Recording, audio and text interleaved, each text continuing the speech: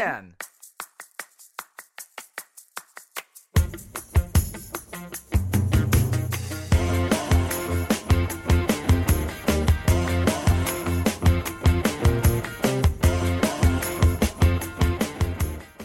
Well, here we are again. We find ourselves. There you are, wearing all black. Are you okay?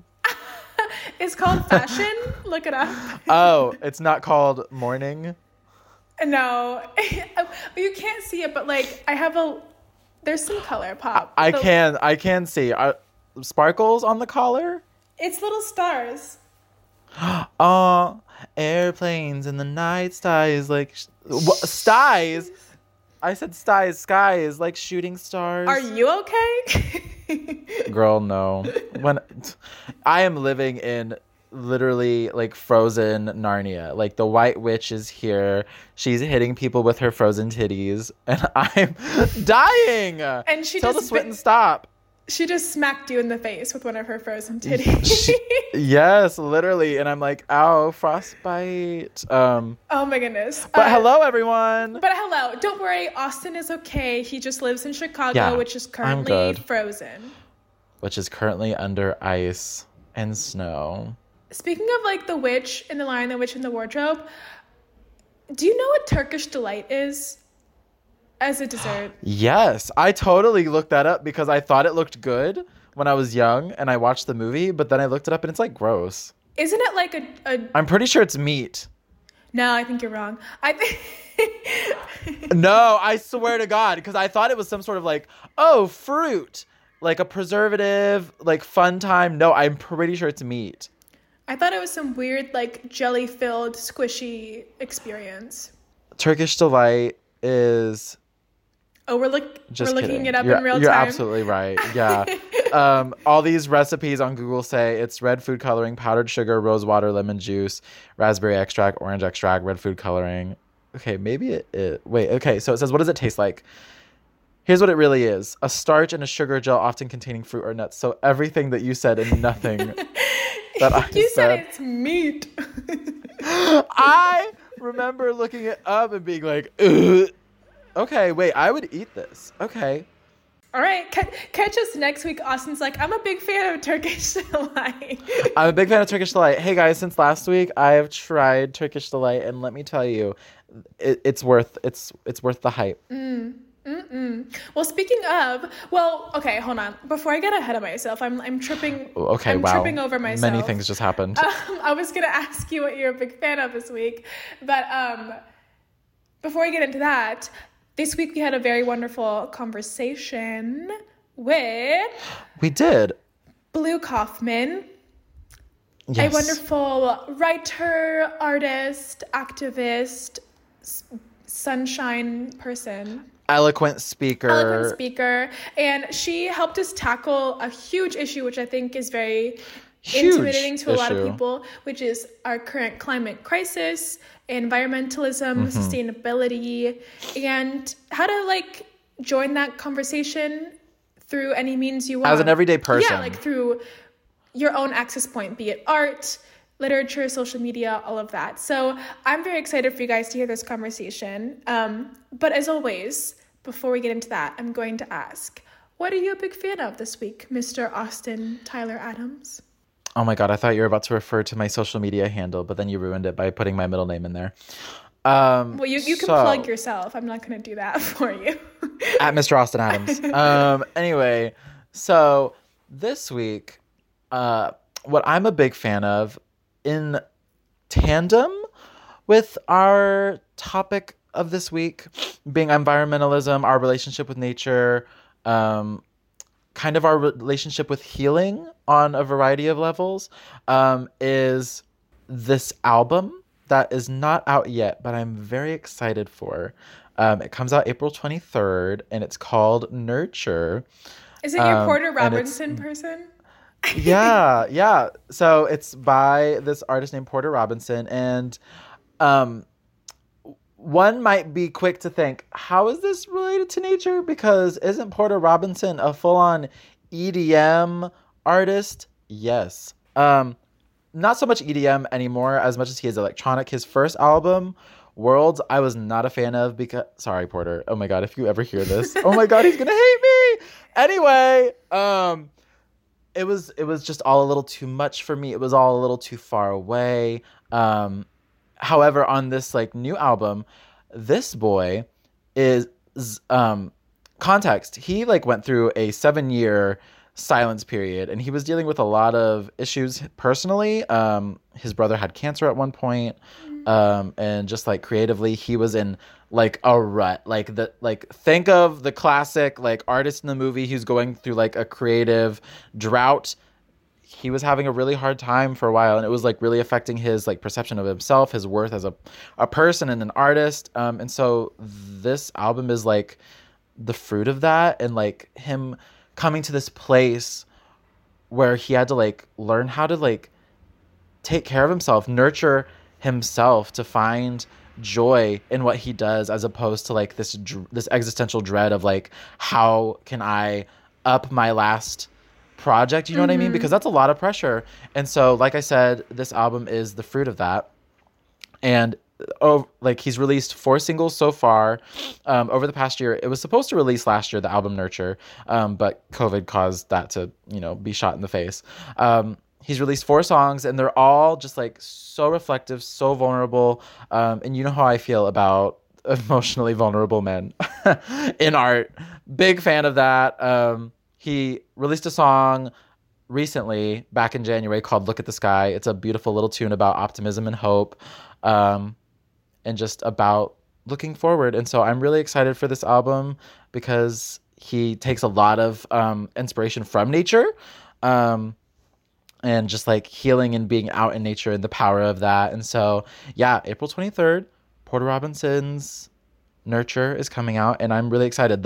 It's really funny because the album art is like him fully in like a field of flowers. It's like a photo, him in a field of flowers, face down in the flowers, like just like existing.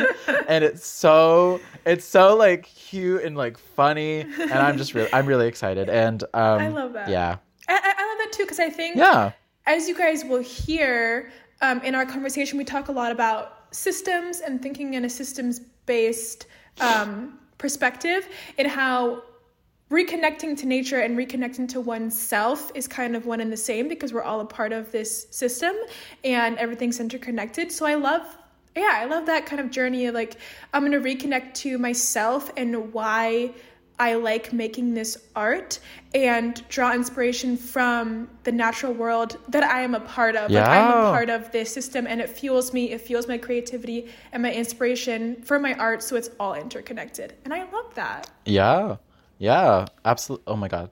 I'm so lame because I just got goosebumps, you speaking back to me.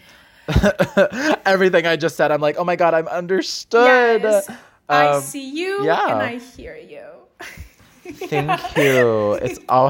It's always a struggle feeling seen and heard as a white man. It's so hard. Anyway, it's so hard. I never get my space. Okay, Kara, I just said what I'm a big fan of. And I'm sure that people are dying to know what you're a big fan of. So I'm going to ask, for the sake of the people, what are you a big fan of this week? Well, thank you so much for asking. I'm going to give you a little 2-for-1 deal here. Ooh, okay. So my first thing that I'm a big fan of this week, like you, it sort of coincides with our theme this week, which is sustainability and our environment, because I discovered a new content creator on the internet this week. Her name is Jasmine Rogers, but she goes by That Curly Top because she has beautiful natural curly hair. And she is a mixed race woman. She is Black and Mexican, and she just has a lovely page. It's so colorful, it's bright, but her whole thing is fashion and sustainable fashion, and talking about all the layers to that conversation. We get into it a little bit in this episode, but she approaches it with such an optimistic but not naive approach, if that makes sense. Like, she has a colorful aesthetic, and she's all for like supporting women-owned businesses and like POC-owned businesses in the sustainable space, but she does address the fact that like in this current capitalistic society, sustainable fashion is more expensive and less accessible. And so she just talks about all the different layers to that, and she's funky and fun and cute, and I love her. So that curly top, she's an Instagram and a YouTube channel, so look her up. She's fun. Yeah, I think, and not to shit on your passion, Jasmine, but whenever I think of sustainable fashion, I just think of like plastic looking clothes. Oh, I'll send you some things. They're cute. I'll send you some material. I've been looking through like the brands she's been working with, because she like has all those discount codes. So I was like, ooh, let me like just like take a peek. Oh, hell yeah. And it's super fun. Also, because I'm currently based in the UK at the moment, looking at some like British-based artists and like brands and things like that. So I've just been having a great time on the internet, y'all. Okay. But speaking of that, because I'm currently find myself here in London, I have access to the BBC iPlayer, which is a streaming service that's only available in the UK. So I've just been having oh God, the racism against other white people. Why don't I have it? I want to watch Shameless, the original. I just finished season 1 of a show that my parents have been recommending to me for years, but I've never gotten around to watching it. Because it's not available on American streaming services, and my laptop does not have a DVD slot, so I just was not bothering with that. What is it? It's called The Hour, and it's a television show. Oh, wait, is it a limited series? Yes, it's 2 seasons. It's like 6 episodes per season. Keep talking, because it stars one of my favorite British actors, Ben Whishaw. I think he's a genius, and I love him. But it takes place in the 1950s, so post-World War II, and in London. And it's about these journalists who start this evening news program called The Hour. But simultaneous to them and their story of like starting up this news program, there's like Soviet spies and like MI6, and like the Cold War is brewing. So there's a lot of mystique, and like Ben Whishaw is a journalist who's kind of caught up in this mystery because one of his childhood friends gets caught up in this like Soviet spy ring, and he has to kind of help her out. Yeah. So it's just really interesting, and like there's some really awesome like BBC regulars and just awesome British actors on there. So I'm hooked. And yeah, and you love your British ensembles. I love my British ensembles. You can find it on DVD in the States, and I believe it's on Amazon Prime, but you have to like pay for it. So there you go. Looks like I'm not watching it. But if the distribution of international programming shifts and it happens to pop up on Hulu, I'll let you know. Take a good look. So the reason I like paused you is because also Ben Whishaw. Last name? Whishaw. Gay? I believe so? Question mark? Yeah, he's the kind of like mousy looking man. Oh my God. Yes, not. I love him. I don't know if he's made any public statements about it, so I don't want to assume. But in the recesses of my memory, that sounds familiar. But I don't want to force you to come out, Ben. Yes, no, he's very publicly gay. Okay, great. I'm seeing him right now. Yeah, okay. So he's the husband from Suffragette with the movie saw. With Carey Mulligan.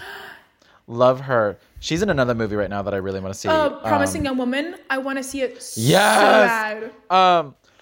Anyway, stop talking about film. Oh my gosh, we're getting off track. So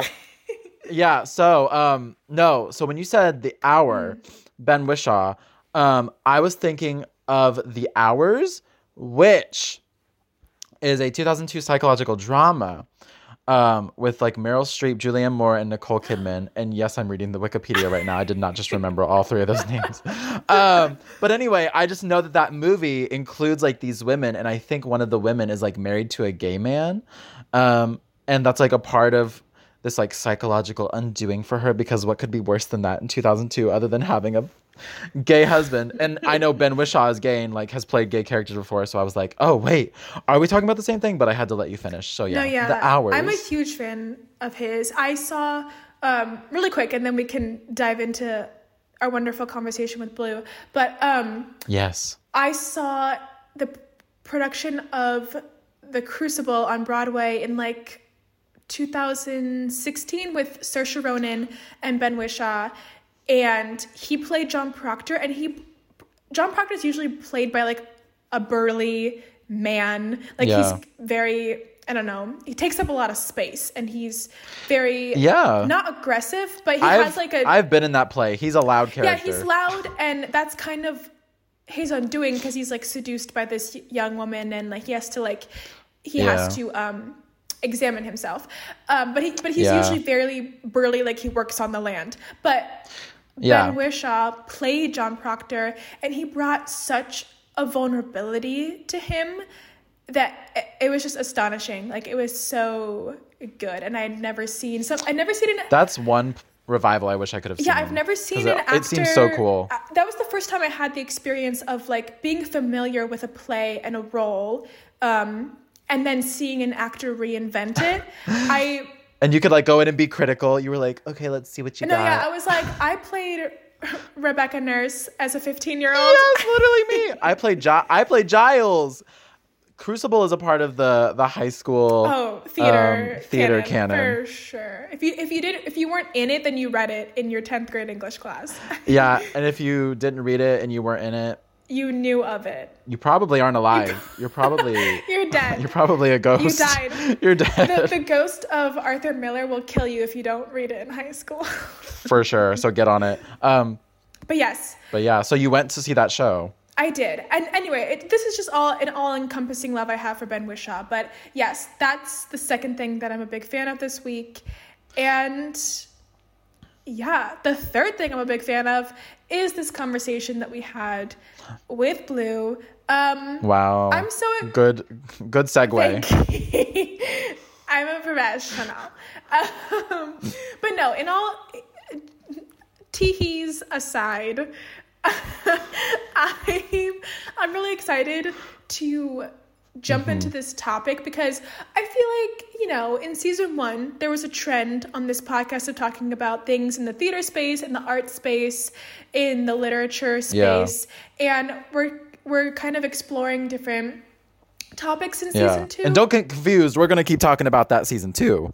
Oh, yes. You cannot take the art out of the theater majors. You just can't.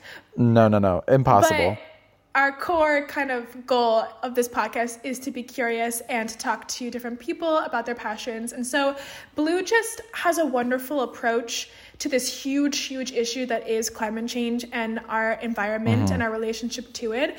And I think this conversation can be a great access point. Like I was actually low-key nervous for this interview because while I'm aware of everything you're talking about, I don't have an in-depth knowledge on it. And she was just so gracious and wonderful. Yeah, I was about to say that's like one of the best parts about this interview is that if anything, when it comes to my relationship to climate change and the topic of this episode, I don't have the vocabulary. I don't have the scientific, just in-depth knowledge. You know what I mean? Because this being such a complicated issue, I'm like, there are times when I feel like I'm not. Like why? Like I should not be the one to talk about this. You know what I mean?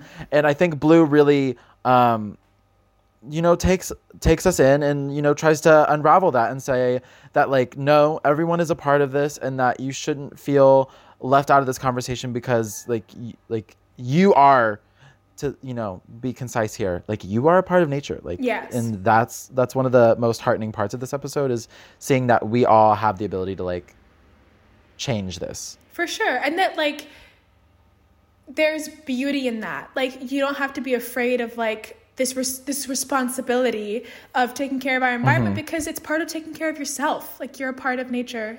So taking care of nature is taking care of you. And she helped us really see that in a new light, which is wonderful. So without further ado...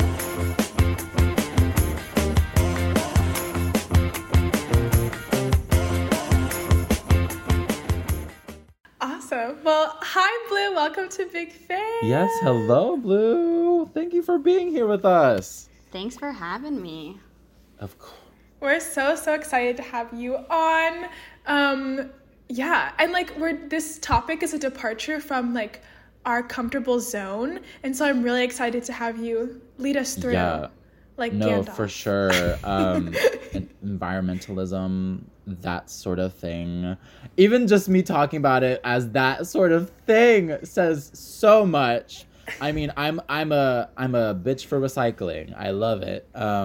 However, do I know everything there is to know in the way that the most knowledgeable people on Twitter do? No. No, and I think like, I don't know, we talk a lot on this show about allyship and empathy and diversity and all those types of things, and we apply that to different people and cultures and like thought processes and theories, but we never apply it to like our earth and our environment and having empathy and allyship for that. So I think it's cool that we can explore that with you, if that makes sense. And I think that they're all connected in a way, allyship and the environment and people and diversity, because, you know, environmentalism is really just like this huge collective action concept that involves so many different things. So it's, I think, intentionally vague. I mean, I think it's hard for a lot of people to even grapple with like what even environmentalism is, like how to even define it.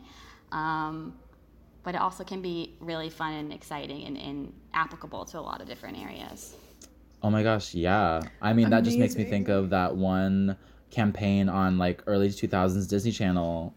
What was it called, Kara? Do you remember what it is? Wait, yes. What is it? Friends for Change. There it is, yeah. Friends for Change.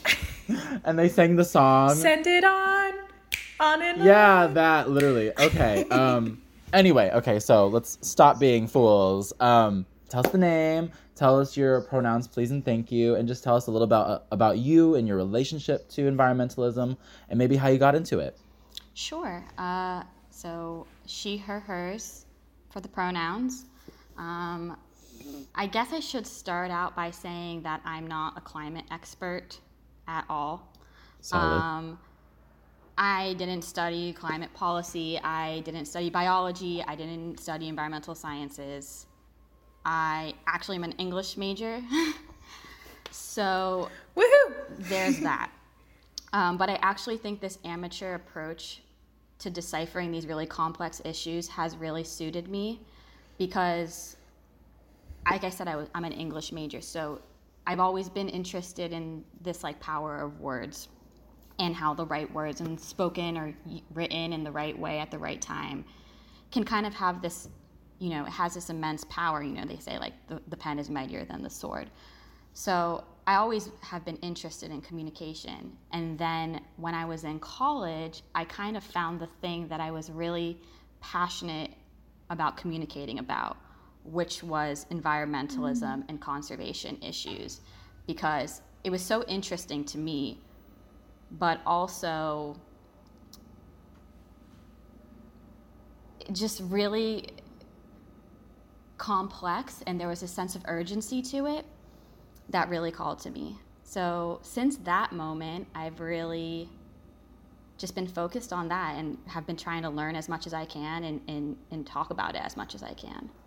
Yeah, and I think you saying or describing it as this sort of like amateur position of entering a complex issue, I think that that's even better because that's something that someone in the everyday world can like grasp onto, you know what I mean? Because it's easy for someone that's like studied environmentalism, you know, bio was their major, they're out there, you know, in the Everglades every day, you know, taking samples. That's kind of daunting to the everyday person, and it's like, well, and it's confusing, and they don't even know how to approach it. So I think you are like the perfect source to like talk about these things for the everyday person, and it's the everyday person that has the potential to like to, you know, make the most change. You know what I mean? And so exactly. I think that this is the perfect way to start the conversation is with you. So yeah, thank you.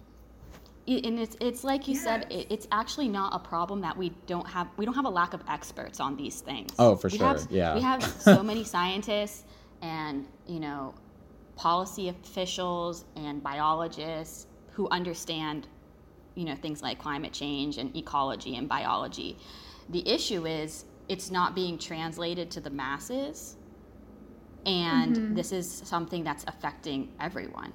So communication, science communication, climate change communication, conservation communication to everyone, and having that incorporated into everyone's life, I think is so important.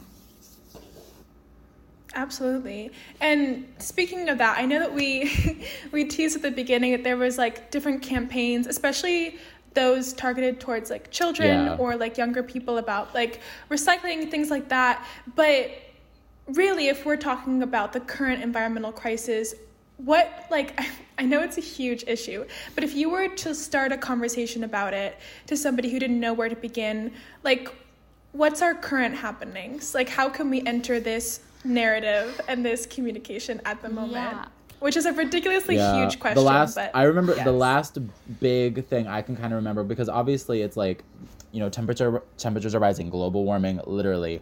But I remember the last big thing that was kind of like the cultural fear was, oh my God, there's holes in the ozone. You know what I mean? So that sort of thing. And as Kara was saying, like, how do you even like start that conversation?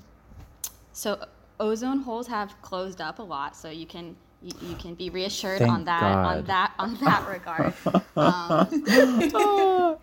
But I mean, I can give you, I guess what we all learned in 5th grade is that greenhouse gases, primarily CO2, carbon dioxide, are being trapped in our atmosphere, and it's causing, the Earth to heat up. I think everyone is kind of aware of that as a basis. Mm-hmm.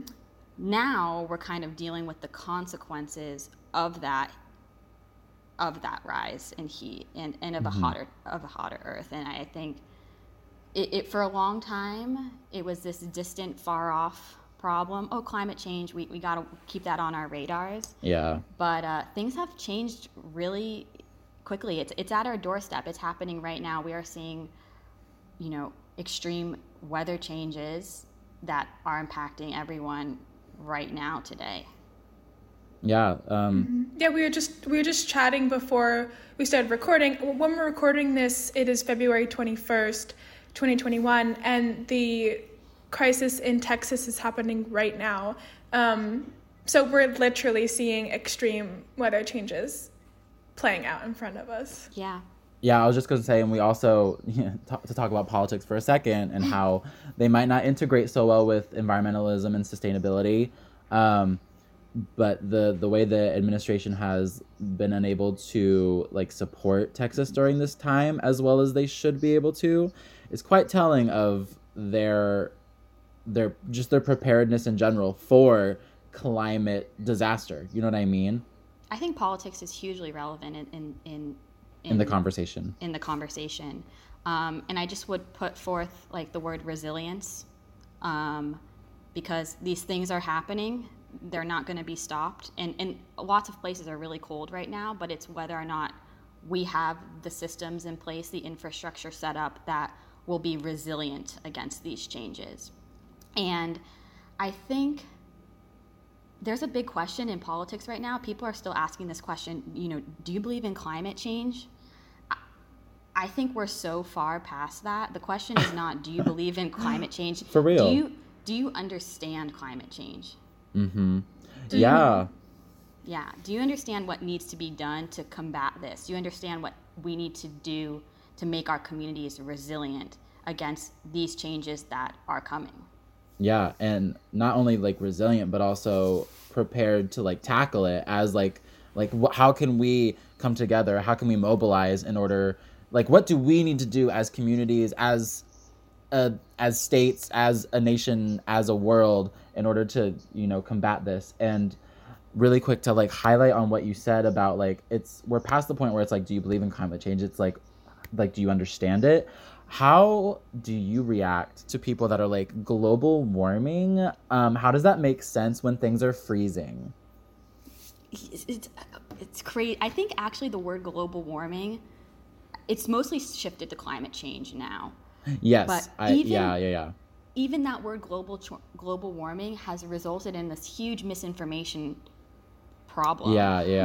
Where people respond that way, because it doesn't mean everything is going to get hotter. It means that things are changing, and it comes with viewing our Earth as a system that's interconnected, and this idea of systems thinking. So if you want to tie it into what's happening, with all the cold fronts that are hitting the U.S. right now, there's a polar vortex at the north and the southern poles. And girl, I am freezing. Yeah, you're cold. You're cold. Everyone. My pipes froze the other day. It's not a game. Yeah, it's serious. And there's a jet stream that's really surrounds this polar vortex, and because ocean temperatures are rising, that stream of air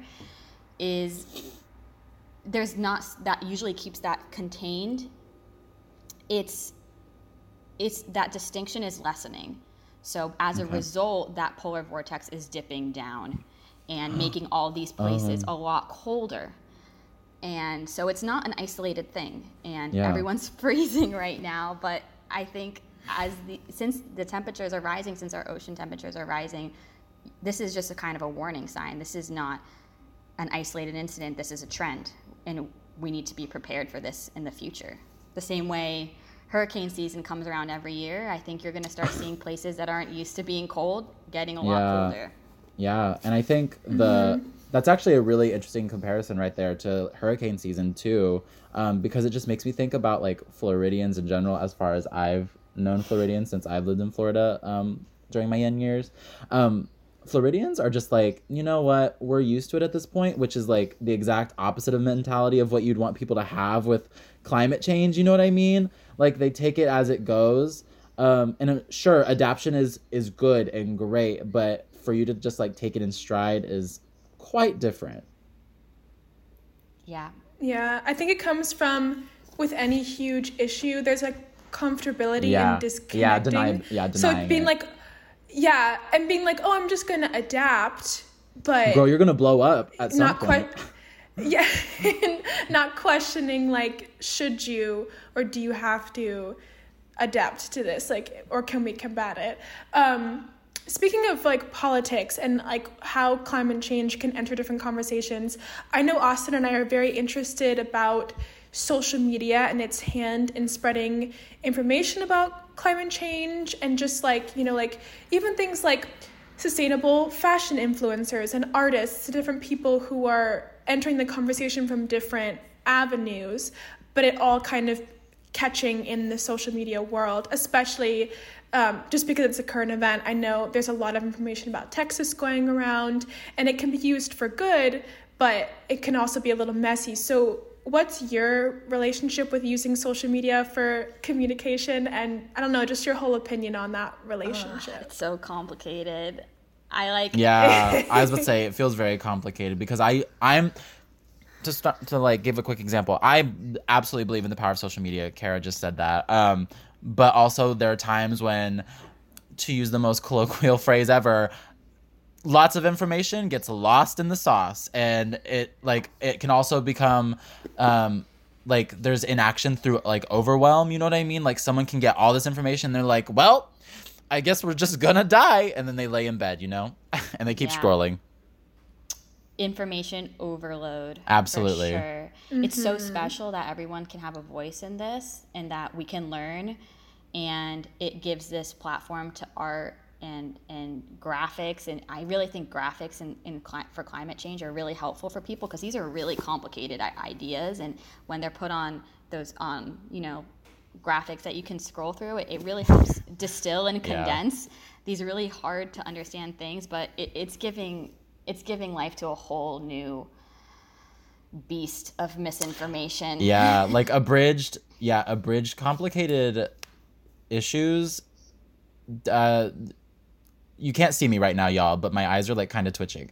I'm like, there are times when that long paper is kind of necessary. For sure. It's like a Wikipedia gone bad. Yeah, for sure. Love Wikipedia though. And I recognize this power of social media it's given me capacity to use my voice to spread it to friends and family about things that I think are important. So I can't really completely dismiss it, although sometimes I get really overwhelmed by it and I'll like delete Instagram for like 2 weeks at a time because I'm like, I gotta cleanse. Yeah, because it can get overwhelming, and like you said, I'll be scrolling and all of a sudden I've like wasted an hour, or I don't know if you could call it waste, but you have to siphon through a lot of stuff to find, maybe a few good things. Yeah. That algorithm on Instagram is not our friend. Yeah, I definitely agree with the fact that I think we've learned, especially during this pandemic we find ourselves living through, that global connection through social media is really important and really essential, and big issues warrant big conversations and many opinions to like fully explore it. But even I know that like sometimes, especially on Instagram stories, when people repost things like, and I see the same graphics over and over again, sometimes I'm like, I take that as truth without questioning it. And I think we all fall victim to that. So I think it's a great way to start conversations. And if you're really interested in it, maybe, like you said, find your own way into the conversation and like research it yourself. But yeah. And I feel like that can be kind of daunting sometimes, because this will lead into a question, but first I want to like talk about like this like social media trend that I see is like, I see people of a particular, political stance or like belief, seeing others that aren't of the same page. And like when those other people are misinformed, the people that are super informed are like, educate yourselves. And I think that is so unhelpful, because where do they begin? You know what I mean? It's like, you give them a first term to Google. You know what I mean? Like something, because like to just say environmentalism, climate change, girl, you know how much information is out there? This is literally an entire field of study, and you expect someone to just educate themselves? This is what people major in. This is what people like pursue the rest of their life.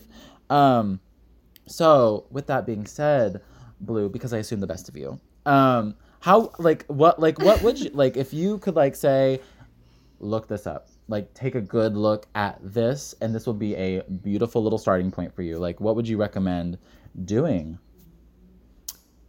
Recently, I've been listening to a really good podcast. Love a pod.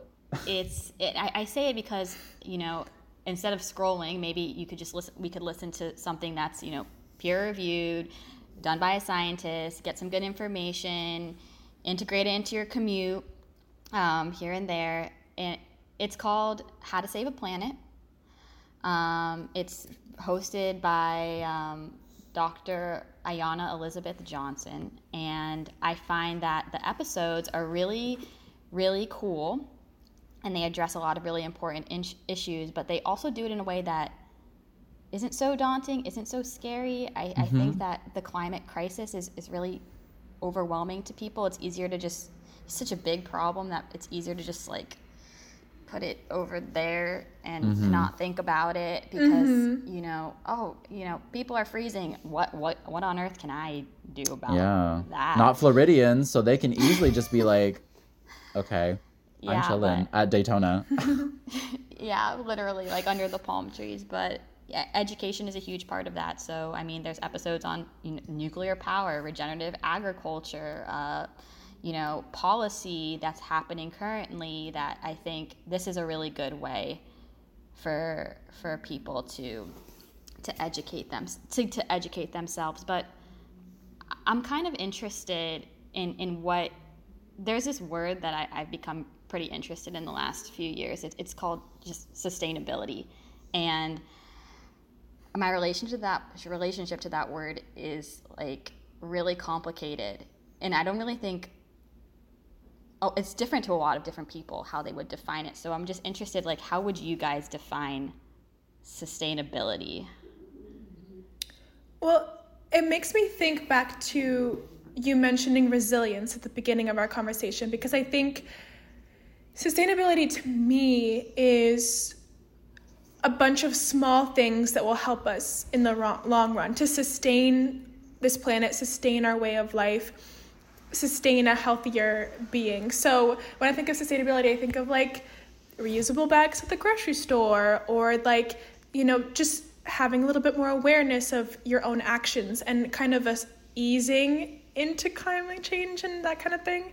So I think of sustainability on a small scale that then in turn will help us be resilient. I think I connect it in that way. As for me, I'm going to take the more cynical route on that. So I lead us there. With what Kara was saying, yes, that's absolutely the version of it that I'm like, yes, these are good things. But also I think of sustainability oftentimes repurposed by capitalism to feed like a pseudo like climate activist mentality.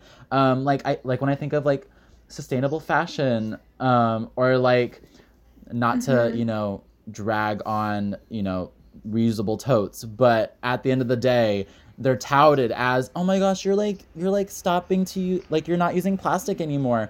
Also buy this thing. You know what I mean? It's more so about you buying a thing than it is at all about you like stopping the use of plastics.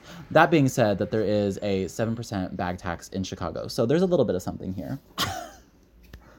And that goes back to us talking about the system of like, it's not just about sustainability actions, it's about education about climate change as well. Because if you understand like why you're doing these things and how you can do them in your own way, like you could buy a high fashion tote bag to use, or you could like you could get one at a thrift store and reuse it that way. Like I think the education part is you differentiating like, do I have to buy that tote? Like I want to save the planet, so if I have to, I guess I'll buy the tote because I care about the earth, and not knowing like your own autonomy of that. Does that make sense? Because capitalism is a huge part of it. Because I don't know. You know what I mean? I think you guys are onto it, and I think that sustainability, that word, has become a buzzword. Yeah. And the definition of sustainability, the Brundtland definition of sustainability that they've come up with, is actually sustainability is to meet the needs of this generation without compromising the needs of future generations. Ooh. Definitions. I was like, oh, I like that. I love that, because then again, it's like all the scary statements that we hear about, like, well, the past generation has messed it up for us, and it's our job to clean it up, the planet, or else we're all doomed. It's like, no, like we can still meet our needs without like being detrimental to others, and finding that balance. But then you obviously question like, how is that not happening? You know what I mean? Like in all the ways that's not actually occurring. Yeah. Again, a good definition. I like that definition too. Super vague. How can we implement that? But that's true. When I ask people, what are the first few words that come up when I say sustainability, I've noticed that it's, recycling, solar panels, energy, climate change. And I think that's something that's getting really left behind is nature and our planet, and even this concept of meeting the needs of this generation without compromising future generations is very anthropocentric. It's about us. It's about humans. I was about to say that's very interesting that you say that, because they never mention the thing that's like being saved, and we're a part of nature. So like that's the funny part about it, is that like to say nature includes us. You know what I mean? Wow. Interesting, Blue. But we've been trained not to think that way. Like, I think especially in Western culture, it's a very, like, individualistic and, like, humankind focused mentality, which is, it's fine. It's like, well, it's not fine, but it's, like, how we've been raised in this society. But like you're saying, like, we are nature. Nature, like, we are a part of this ecosystem just because we've built infrastructure and have like this whole system of living. Girls so have doesn't ants. mean that have we're you not seen a part of it. Fucking ant farms? Yes. And ant kingdoms? That shit is crazy. Yeah. Just because ours are bigger and taller. Yeah, which brings me to other questions, because I know you have a deep love of nature and conservation, and you are quite involved in nature in your daily life. So tell us a little bit about like why you're passionate about it, why it's important to you, and like how you view nature and our relationship to it, I guess. So I guess it really happened in college. I started working for the sustainability department for my school. The last years of college, I was working for the UCF Department of Sustainability, and they were tackling all these big issues, renewable energy, waste, water, all these pillars of sustainability. And I noticed that that nature was getting left behind. And at the same time, I did undergraduate research in UCF Natural Lands. And it was a really interesting project because the department I was working for, the sustainability department, they had this big plan to build solar panels that would supply the campus with 30% renewable energy, which is a huge amount of renewable energy. I'm not going to lose my train of thought here, I promise. I'm going to connect this back to your question. You're good. No, you're good. So it was this huge goal. It would be, groundbreaking for the state, more renewable energy, more than any other campus in Florida. It would be huge, but this question was, where are you going to put these solar panels? Where are they going to go? And the only place that they could go, because they have to be close on campus, were going to be on natural lands. And so I was working for the department, and then I was also doing this research for the Arboretum on campus, which was going through these lands that were slated for solar panel development and determining what was there, what species were there, how many, biodensity, biodiversity richness, how much of them, how many different types of them. And so for multiple times a week, I was going out, and I developed this close relationship to the land. And it was, it made me question what sustainability was. Is it sustainable to build solar panels on a functioning ecosystem? Is that what sustainability means? Is it sustainable not to? Because if not, where are these solar panels going to go? Are you gonna trash the whole project because of that? And these are really complicated questions, and I don't have the answers to them, but I just think making sure people have a voice at the table and that these problems are heard and that through them we can develop compromise is part of it. And I just think that making sure that the earth, that the eco and eco-conscious isn't actually lost in this movement is just really important, I think. Yeah. Well, and I think what you're highlighting here is, you said it yourself, it's immensely complicated on a variety of fronts. Things as simple as there's a lot of politics, and politics in every sense of the word, figuring out where things are going to go, who's going to pay for it. All these things come together to sometimes pause the process, but I think, like you're saying, making sure that the conversation is had and that voices are being heard, and that the right people are at the table to make these decisions is the biggest thing, you know what I mean? Because to not have the conversation is the worst possible situation. Yeah. So and then going back to your definition of sustainability, current and future generations, does that encompass all of nature? Because those ecosystems and those species are a part of our current Earth, our present moment, and our present generation. And so I think maybe it's just starting to have that awareness and that balance of it's amazing that we're having this conversation, that this project is moving forward in the example that you're given. It's amazing that these solar panels are even a discussion at this university and at this table of discussion. But the deeper you get into an issue, the more complicated it gets just by nature. No pun intended. But I think that just goes back to our whole bigger thing at the beginning of empathy and allyship is a part of environmentalism, just like it is in any other complicated issue, and having empathy for the species and all of that. So that's such an interesting story. I really love that point of view. It goes to thinking about the earth as a systems thinking, and it is interconnected. Yeah, I mean, you're seeing ice caps melting in the north in north and south poles, impacting the weather you're having in Texas.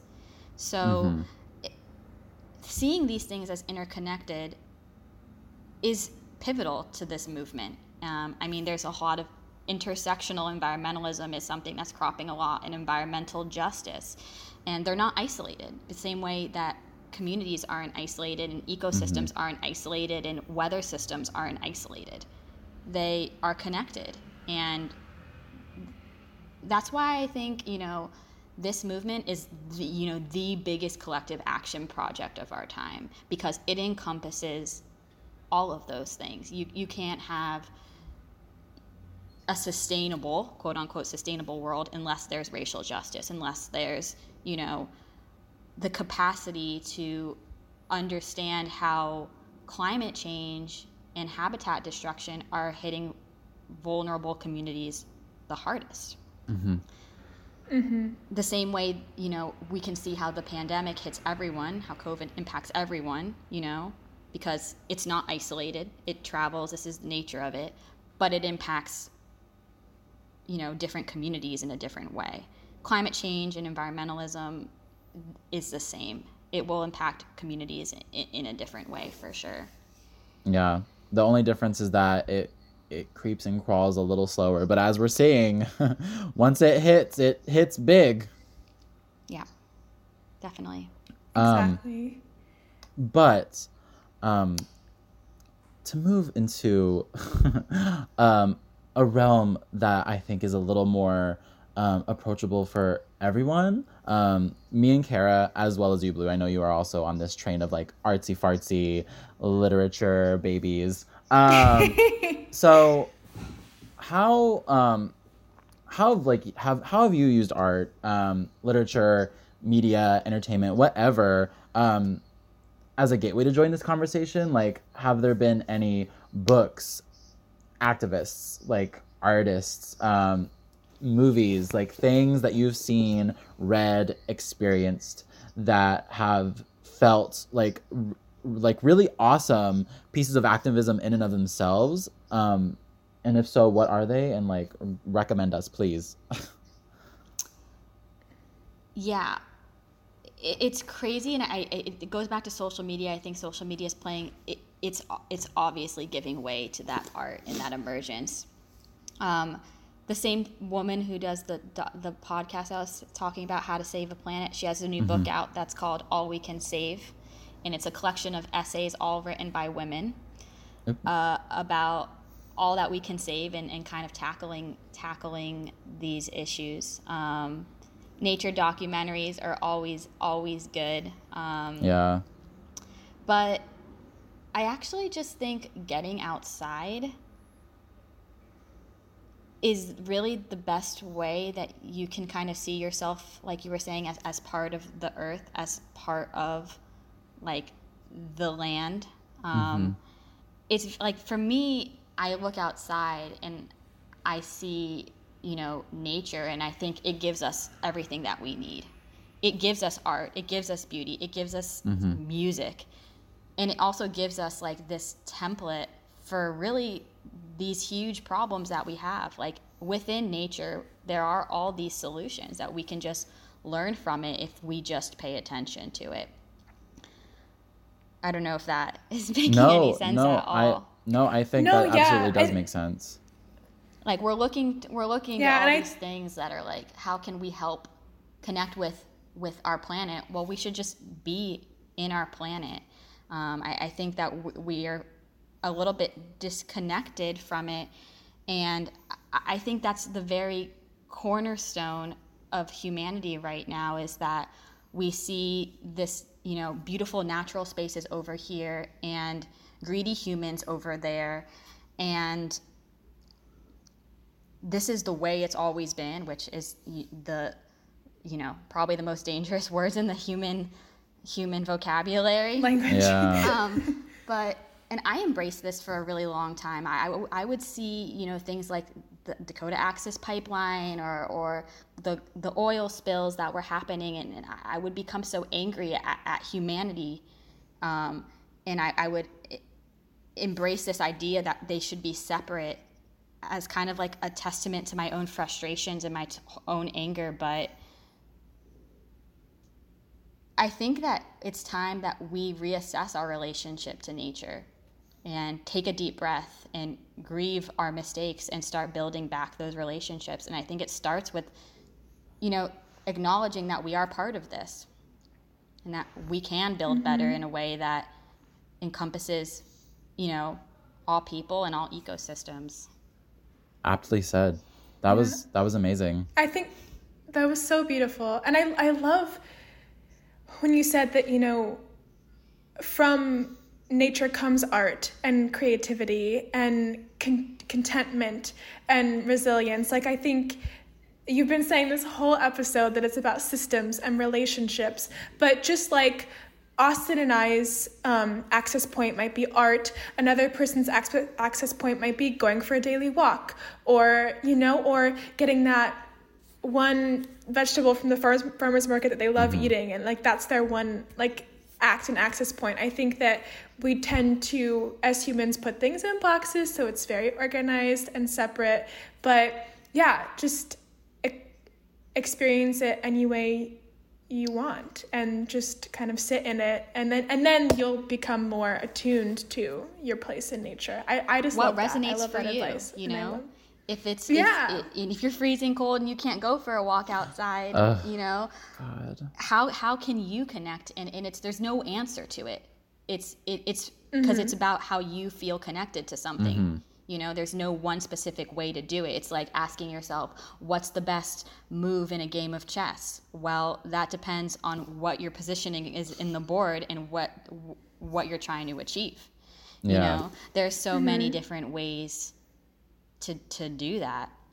Yes, metaphor. Yeah, and going back to like our discussion about sustainability and capitalism, like, you know, different communities and like classes and like, you know, like economic factors come into it, but like you're saying like wherever you are, whatever your life circumstance, you can find your own way into it, and you don't have to save the whole planet yourself. It's a collective thing, and so it's not, you know, elitist, and it's not like put into these labels, so to speak, because I think that's the overwhelming thing is people give up because they're like I don't have access to that, I don't have access to help in these ways that have been publicly in the media popularized.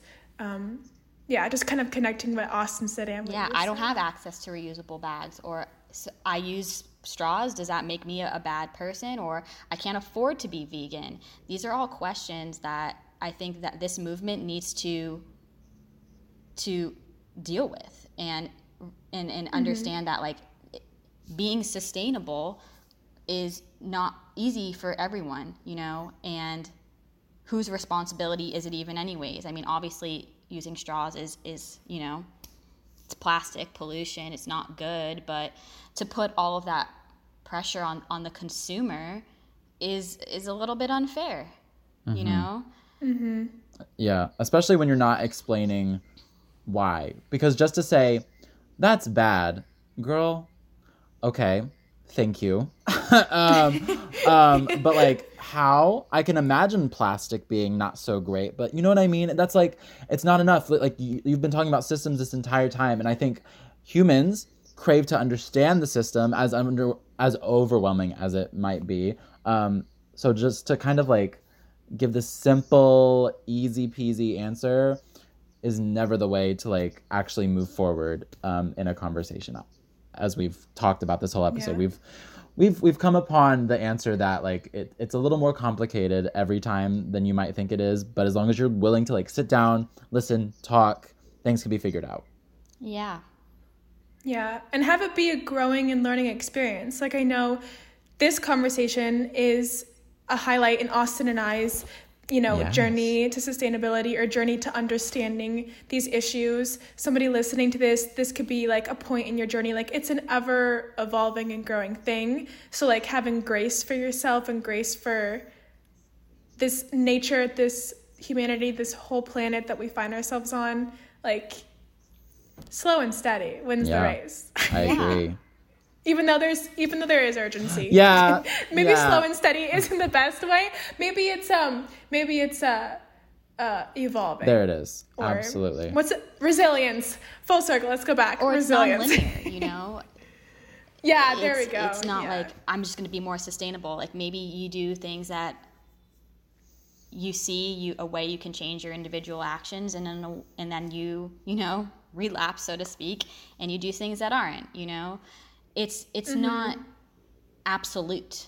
The world doesn't need 10 zero waste people. It needs thousands of people who are trying to limit their waste in little ways. Yeah. So I think, like, there's space in everyone for this, and shaming people is not, I think, the way to do it. You want to get people excited about it, and I think that, this is where, like, how I'm interested in, like, language and how you shape something can be really impactful, because, so often this situation is framed as what we're fighting against, sea level rise, emissions, natural disasters, instead of what we could be fighting for, which is just a more equitable world that considers all people and all ecosystems. And I think that the way we frame that is everything. I mean, that's how you can get people involved. That's how you can make people care. Beautifully said. A round yes, of I know. applause Full for round. you, Blue. I just really enjoyed talking to you about this, and I know Austin feels the same. We're big fans of you, which is why we had you on the podcast. And not y'all, I'm gonna say it. Blue was a little nervous before we started, and she was so like eloquent. Yes, girl, yes you were. Don't give me that face. You were so awesome. Thank you for coming on. Yeah, it was fun. It was fun. I enjoy it. Yeah, and just to wrap up, we ask everyone this question, and you at are the no end. exception, sister. At the end of our conversation, because we've spent the last 45 minutes talking about your passions and why we're a big fan of you. But what are you a big fan of at the moment? It could be anything. There are so many things, but there's really only one thing currently in my life that I am, and that's my bird feeder. And I actually keep sending pictures and videos of my bird feeder to people completely unsolicited, and I don't really know if anyone cares, but I have this feeder that's connected to my window currently. It's filled with black oil sunflower seeds, which is the favorite of the cardinal. And I have these male and female cardinals that just keep hopping up on my feeder. I'll be just on my computer working, and they come and they land. And it's just the most incredible thing. Go out and get a bird feeder. Cardinals are my favorite birds. They're beautiful, bright red, cute as hell with that little mohawk they got going on. I love that. I love that, like, small joy. Yeah. And I will say I have been the recipient of a couple of these cardinal photos, and I have loved them. I love the cardinals. I invest in the cardinal pictures. Well, thank you again so much for being on our little pod. Yes. I look up to you a lot, especially in the sustainability space, but also just as a creative and a lover of the world around her. So thank you so much for indulging us and for coming so much. Thank you so much, Blue. It means a lot. Thank you so much for listening to Big Fan. If you like what you heard, feel free to subscribe wherever you may listen to your podcasts. And we'd love to hear from you on social. You can reach us on our Instagram at BigFanPod_. Don't forget the underscore. Yeah, it's kind of a big deal. See you again soon.